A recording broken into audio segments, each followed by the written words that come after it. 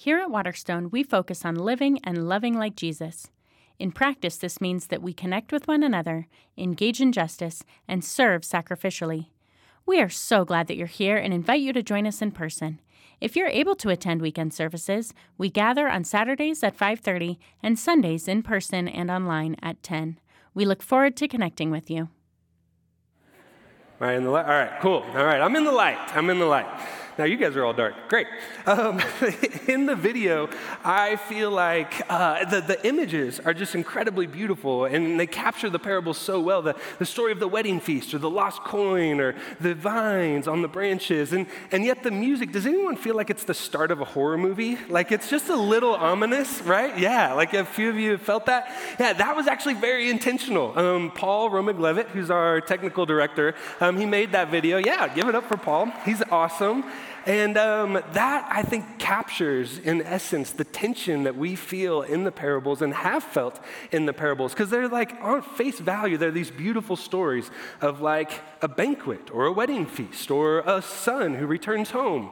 And yet when we dive deeper into them, they often leave us in this tension about how the kingdom of God actually works. And it leaves us in this space where we have to wrestle with, okay, if this is what Jesus says the kingdom is, if this is the values of the kingdom, then something within me is going to change. And that feels kind of ominous. And so I just thought he did such a great job with that video. I wanted to call that out before we get going today.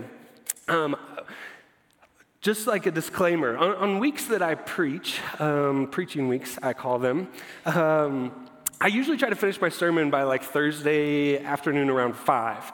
And then I try to take Friday off and spend time with my family, Steffi and Camden, and just kind of give them the day and do whatever we can together, because I'm usually gone a lot Saturday and Sunday, and so it's a way we can kind of have one day off together. And so I did that this week, except it was kind of a short week. Steffi was teaching a class, and so she was like, hey, you can work on Friday, it's fine, don't feel bad about it. And so I worked a little bit in the morning, so I went to Starbucks, was trying to wrap up my sermon so that I could get home, spend time with family. And then I came in Saturday afternoon around 2:30 because I was feeling pretty good and like everything was kind of wrapped up. And I opened my computer and there was a red dot with an X through it next to the document that contained my sermon. I was like, uh-oh. And then I opened it and there was like nothing. The entire sermon was gone yesterday afternoon, except for one line, the title of the introduction that I had typed on Tuesday morning, and the title of my introduction was Life's Not Fair. And the irony was not lost on me. And I just started laughing, and I went home, and I grabbed my other computer, the one that I had had at Starbucks, and somewhere between like Starbucks Wi-Fi and the cloud, my sermon got lost. And I was able to recover like a decent amount of it, but it kind of made for a fun Saturday afternoon. And that's the sermon I'm going with today. So the reason why I had titled my introduction, Life's Not Fair, is because the parable we're looking at today, there's something inherently unfair about the story that we read. I mean, we're used to life that's supposed to work out in certain ways, right? Like from the time that we're all kids, we're told if you do the right thing, then you'll be rewarded. And if you do the wrong thing, then there will be consequences for that. And that's like how we teach children basic morality. And then we grow up and we realize that's not how the world works like at all. And oftentimes people who do the wrong thing get the promotion, or people who do the right thing get overlooked or ignored or maybe even punished because it like hurt the company or something like that. Like all of a sudden morality gets kind of flipped around and it doesn't quite work the way that we've expected or we've hoped. And so in order to teach us that lesson, my parents, they had this saying when we were growing up. And any time something unfair happened, they would just say LNF.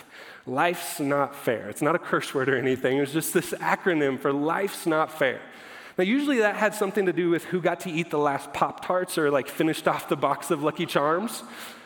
But it served us well as we grew up and coaches took away playing time that we thought we deserved, or when we didn't get promotions, or we didn't get into the school that we wanted, or whatever it might be. Sometimes life is not fair.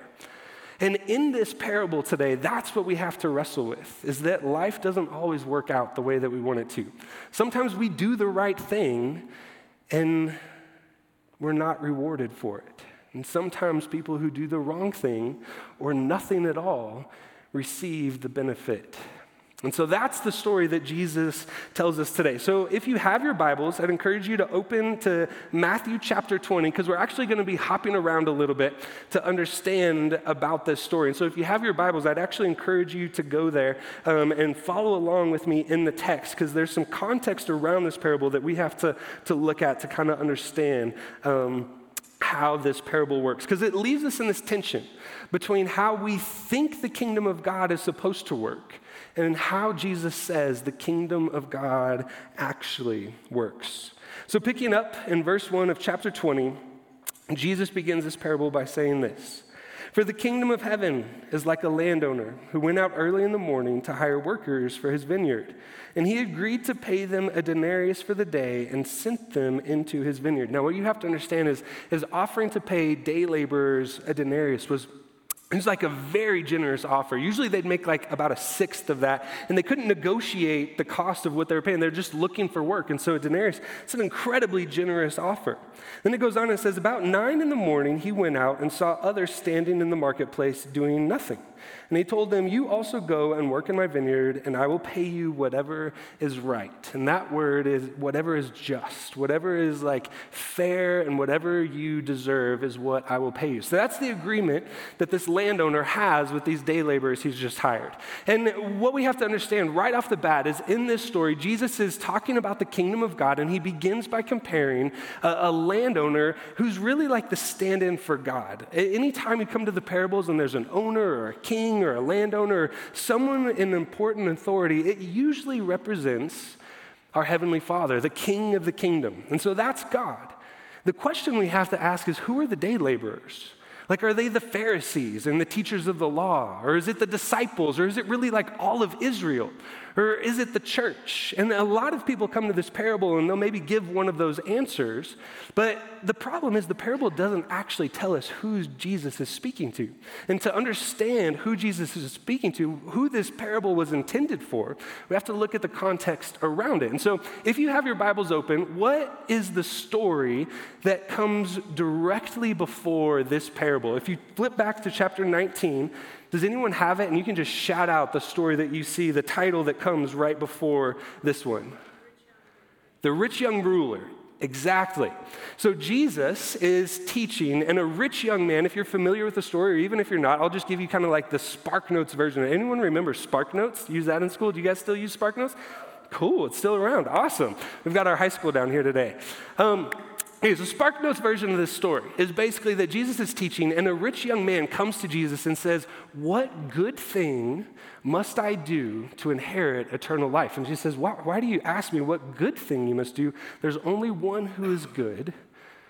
But if you want eternal life, then follow the commandments. And he's like, "Well, which ones?" And he says, Jesus responds, don't steal, don't murder, don't lie, don't commit adultery, all the big stuff. Like, just love your neighbor as yourself.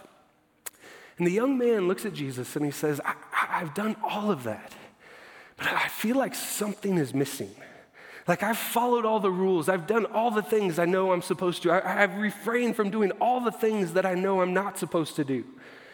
And I feel like something is still missing in my life. And so Jesus looks at him and with compassion says, "Well, if you really want to be whole, then sell everything you have and give it to the poor and come and follow me. And then you'll have what you're looking for." And it tells us that this man went away sad because he loved his earthly possessions. He didn't want to give up everything that he had attained in this world, and so he went away sad. And Jesus has this great line about how difficult it is for those who have a lot in this world to enter the kingdom of heaven. And it's tougher for a camel to go through the eye of a needle than it is for the wealthy to come into my kingdom. And Peter and the disciples, they hear this and they're like, that's crazy. Like, what does that even mean? And Jesus says, well, to enter my kingdom, you have to give up everything.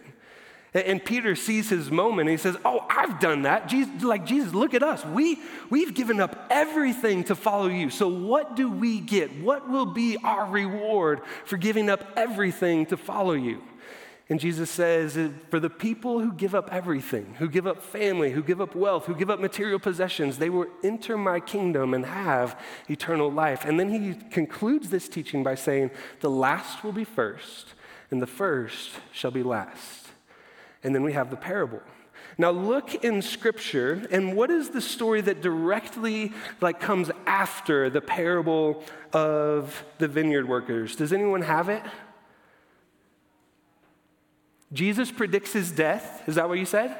So, yep. Okay, Jesus predicts his death. And then what's the story that comes directly after that? A mother's request, which is just like this amazing story. So Jesus has just told all of his disciples, hey, I'm about to go to Jerusalem and I'm going to die. They are going to kill me and crucify me on the cross. And James and John, hearing that, two of his closest disciples, they send their mom to Jesus and say, hey, Jesus, we know you said something about dying and stuff, but hey, when you conquer the kingdom, when you come into your power, when you receive authority, could my boys be at your right and left hand? Could they be the people who are in charge with you? I mean, totally missing the plot. But if you think about the way this story is laid out, we have a story about how the disciples ask, what will we receive for following you? And then at the end, we have a story of the disciples saying hey, how good is it going to be? What can we get for following you? And in between those two stories, sandwiched in between, is the story of this parable.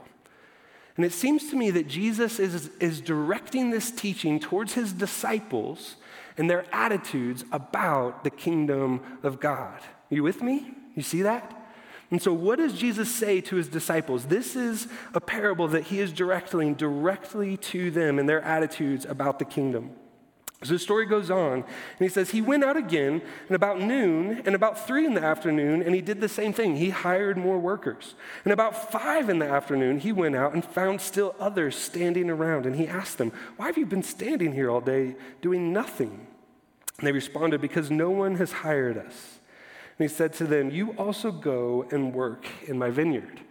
So you have to understand that in this time period, the Jewish day kind of revolved around 2 12-hour blocks. A day was 6 a.m. to 6 p.m., and then evening or night was 6 p.m. to 6 a.m. And so this vineyard owner, he goes out at the very earliest sunrise of the morning, and he hires people to come work in his vineyard, promises them a denarius if they will work in the vineyard all day, and he'll pay them whatever's right. Then he goes back at 9 a.m., and then again at noon, and then at 3, and then at 5 p.m., the 11th hour of the day, and hires more and more people to work in the day. And he doesn't have any agreement with the others about what he'll pay them. The only people that he's promised anything to is the people at the very beginning of the day, a denarius if they'll work in his vineyard for the entire day. And so the story goes on, and it says in verse 8, when evening came, the owner of the vineyard said to his foreman, call the workers and pay them their wages, beginning with the last ones hired, going on to the first. And the workers who were hired about 5 in the afternoon, they came and each received a denarius. And so when those who came who were hired first, they expected to receive more. But each one of them also received a denarius. And when they received it, they began to grumble against the landowner. Those who were hired last worked only 1 hour, they said. And you have made them equal to us who bore the burden of the work in the heat of the day. So they're frustrated, they're angry because for some reason this landowner has decided to pay everyone the exact same wage. And it's a little bit of a weird story because the landowner, he deliberately says, hey, go to the people we hired last, go to the people who only worked for an hour and pay them a denarius in full view of everyone else who's worked. If the landowner just came back and said hey, we're just going to pay those who came first and let them go on their way and then just pay people as they came throughout the day, no one would be none the wiser. And yet it seems like this deliberate tact to create this grumbling and this bitterness and this expectation that we're going to receive even more. You have to ask, why would he go about it that way? What would be in it to create this kind of calculated bitterness that the people feel? And we all understand this scenario. Like all of us have seen the person who barely does anything receive a reward that they don't deserve. I mean, if you think about, you've been at the company 20 years, and then all of a sudden this young person who just graduates college, suddenly they're making the exact same pay as you and getting just as much vacation time. You're like, this isn't right. Or invert that, and for young people, you're just hired at a place and you see the person who's been there for 20 years and barely does anything at all and just gets a free pass because they've been at the company for so long. When we're used to situations where life is not fair, where it doesn't turn out the way that we think it's supposed to. So we identify with the workers in the story. But their real complaint is not just that they didn't get paid more. What do they say? They say, you have made them equal to us. See, if you remember the workers who were hired at the end of the day, at the 11th hour at 5 p.m., why do they say that they are not working? They say no one has hired us. No one wanted them. They're the people who, when you're playing dodgeball or basketball and you're picking teams, they're the one who is picked last. And you know when you're picked last in that scenario that it's not because they actually want you on the team. It's because you're all that was left. And that's those people. And these people who have labored all day long, they look at them and say, you made us just like the people that no one wants, the people that no one would hire because they can't complete the job for whatever reason. You value our work, our labor, the exact same way as them? That's not fair at all. They're angry and they grumble, which feels like a fair criticism. And when you think of this story, we see that kind of scenario all the time. But what ruffles our feathers about this story is that Jesus seems to be saying this is how God works. Like if God is the landowner, it's not just that life is not fair. It's that God seems to work in the world in a way that really does not align with our idea of what is just and fair and right. There's one thing if our employer treats us unfairly. It's another thing if God treats us unfairly. And so in response to the grumbling and the complaints, this is what the owner says. But he answered one of them, I am not being unfair to you, friend. Didn't you agree to work for a denarius? Take your pay and go. If I want to give the one who was hired last the same as I gave you, don't I have the right to do what I want with my own money? Or are you envious because I am so generous? You see, there's actually not any unfairness going on in the story. As unfair as it seems to us, no one didn't receive what they were promised. No one was treated unfairly. Everyone received what they were promised they would receive. It's just some who were undeserving received more than they were promised. And that feels like an injustice to us. And then Jesus concludes this parable by saying, so the last will be first, and the first will be last. It's the same thing he said to Peter after Peter said, hey, what do I get for following you? And so it seems like these two stories are intricately linked. And so what is Jesus trying to tell us about the nature of the kingdom and the nature of the king? Is it really just that, the kingdom's just as unfair as this world, so don't get your hopes up that anything will be different?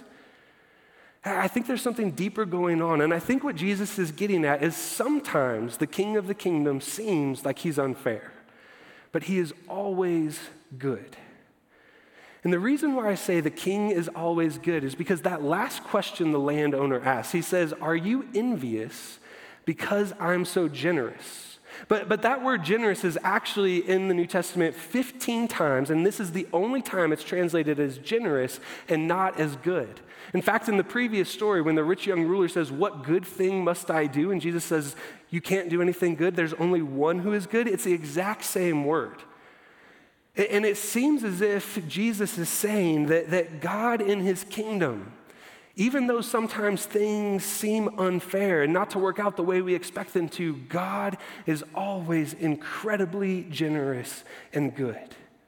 And it's not just a goodness that's dependent on how he's been treated or how hard we've worked or what we've sacrificed. His goodness is inherent to his nature. It's just who he is, which, let's be honest, when I look at my own life, that's not how my goodness operates. Like, usually my goodness is very dependent on like how much sleep I had the night before, right? or like how I've been treated by someone, or whether or not I think they deserve my good attitude or good behavior. But not God. God is inherently good. It's just within his nature. And the type of generosity and goodness we see in this story is unlike anything this world has ever experienced before. Because let's also be honest, when we talk about generosity, when we talk about a generous tip, we usually don't give the most generous tip to the waiter or waitress who just did a terrible job, right? It's if they earned it. And when we go through life, we expect the amount of effort we put out to reap the reward of the effort and sacrifice that we've put out. That's how our world functions. Even at its most generous, our world's generosity is always about earning. It's always tied to some sort of bonus system. And it seems to me what Jesus is saying in this parable is that that is not the way that God works. His generosity, his goodness is not dependent upon what we do. But because the world operates that way, we apply that to God and we think that that's what we need. It's why the rich young ruler comes to Jesus and says, "What good thing must I do to get eternal life from God?" It's why the disciples say, "Hey, we followed everything. What can we get from following God?" Because many of us, if we're honest with ourselves, we have this paradigm in our relationship with God that theologians call moralistic, therapeutic deism. And what I mean by that is we have this idea that in general, we should just be a good person and act in basically moral ways. And if we do that, our faith and our religion, the whole purpose of it is actually meant to make us feel better about ourselves, to feel good and to feel happy. And it's tied to God because there's some sort of God who's out there in some sort of vague sense. And if we do all of those things right, if we enter into this contract with God, this is how our view of God kind of functions. This is how this contract works. Is if I am good, that's my role in the contract. I'm just supposed to follow the rules. I'm supposed to pray. I'm supposed to show up at church. I'm supposed to give. I'm supposed to do all the things that God asked me to do. And if I'm good, then God owes me happiness in return. He'll make my life better. And if I'm not happy, or if tragedy strikes, that means one of two things. Either I failed to be good enough, and so God is punishing me, or God failed to be good, and he's not holding up his end of the contract. I mean, have you ever been there in life? Where let's say tragedy strikes, something happens, life's not fair in some way. And you immediately go to the place of like, oh my gosh, what sin did I commit? Like, why is God angry at me right now? Why are these things happening in my life? Because I did something wrong. Or we go the other way, and something happens in our life that it's not supposed to, and we say, God, how could you allow this in my life? How could you not be good? I believe your scripture, it says that you're good, and I'm not experiencing that right now. So something's gone wrong in the contract. That's the way so many of us operate in our relationship with God. But what Jesus seems to be saying in this parable is that the kingdom of God doesn't work that way. The grace and generosity and goodness of God is not about what you deserve. It's not about what you've earned. It's not tied to some sort of bonus system based on how much you've sacrificed or how much you've given away or how much you've given to the kingdom. All the goodness, all the grace is solely based on the character and nature of the king. The story is not about the vineyard workers. It's about the owner of the vineyard. See, what I think Jesus is trying to tell us about the grace of God and about the nature of the kingdom and about the values of the kingdom is that God is exceedingly generous with his grace. And we kind of can miss that with a misleading title because we call it the parable of the vineyard workers, but it's about the owner. It's not about what the workers do or don't do. It's about what the owner does. It's about the grace that he shows to the people who have worked for him. See, the kingdom of God is a place where everyone gets what they were promised, but some get much more than they deserve. That is a beautiful thing. Except for most of us, it's often not.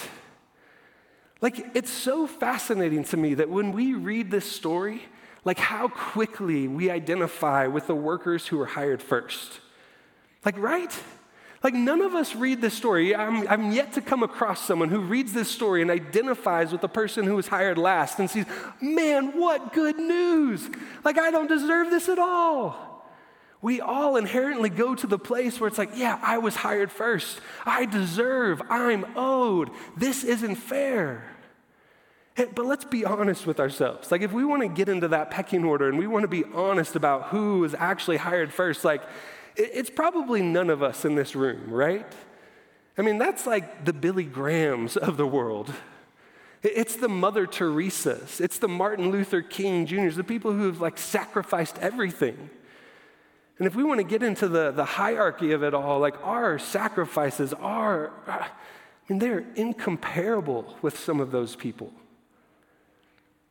And yet the good news of this story is that we're actually all the last workers hired. That God's grace is for all of us. And in fact, to even make comparisons about ourselves and like Billy Graham or Mother Teresa, it misses the point entirely. See, Jesus, when he summarizes the parable, he says the first will be last and the last will be first. And I think we tend to think that like the people who are at the front of the line go to the back, and the people who are in the back of the line get to go to the front. It's like when you're playing line leader as a kid and you just like fight and hustle to get to the front of the line in the kindergarten class. And the teacher's like, nope, sorry, you wanted that too bad, so you have to go to the back. Right? But I don't think when Jesus is saying that it's about hierarchies or first or last. It's Jesus is saying that it's all leveled. It's not just about like the first getting reversed to last place and the last becoming first. It's Jesus saying that in the kingdom of God, everything is level at the foot of the cross. It's all grace. It's all a gift. None of it is anything that any of us deserve. And the question is, does that kind of grace make us grateful? Or like the workers in the story, do we begin to grumble? Do we think that it's not fair? Do we think that there's some injustice in the kingdom of God?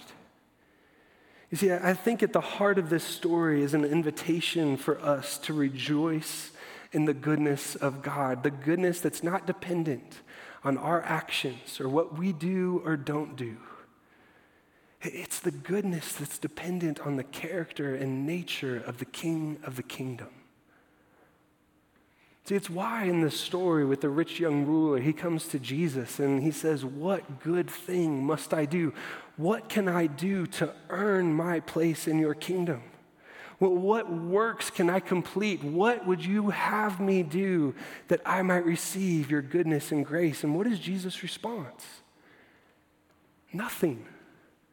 The only one who is good is the King. And it's on his goodness, his character, that you are welcomed in. And if you will give up everything that gets in your way of that truth, of following that King, then you will find what you're looking for. You will receive the completeness and wholeness that you're longing for. And so today, in your relationship with God, do you feel like there's something more you have to do? Is there some sin in your life that you feel like is just clinging to you and you can't let go of fast enough in order to earn God's grace? It's all a moot point. God's goodness and grace is a gift that we receive whether we were hired at 6 a.m. or 5 p.m. It's all grace. Would you rejoice in that good news this morning and pray with me? Heavenly Father, God, for anyone who's in this space today, and God feels the tension of this parable, feels the tension of, well, yeah, but I feel like And God, we can go negative or positive with that kind of speech. We can think that there's something we've done that makes us better than others, or that something we've done that makes us irredeemable. And yet the good news of this story is that in Jesus, in his kingdom, goodness is not dependent on what we've done or accomplished. It's not dependent on our achievements or our position. It's solely based on the goodness of God. May we believe that. May that change our hearts. May your Holy Spirit convict us and encourage us to live in that truth. Amen.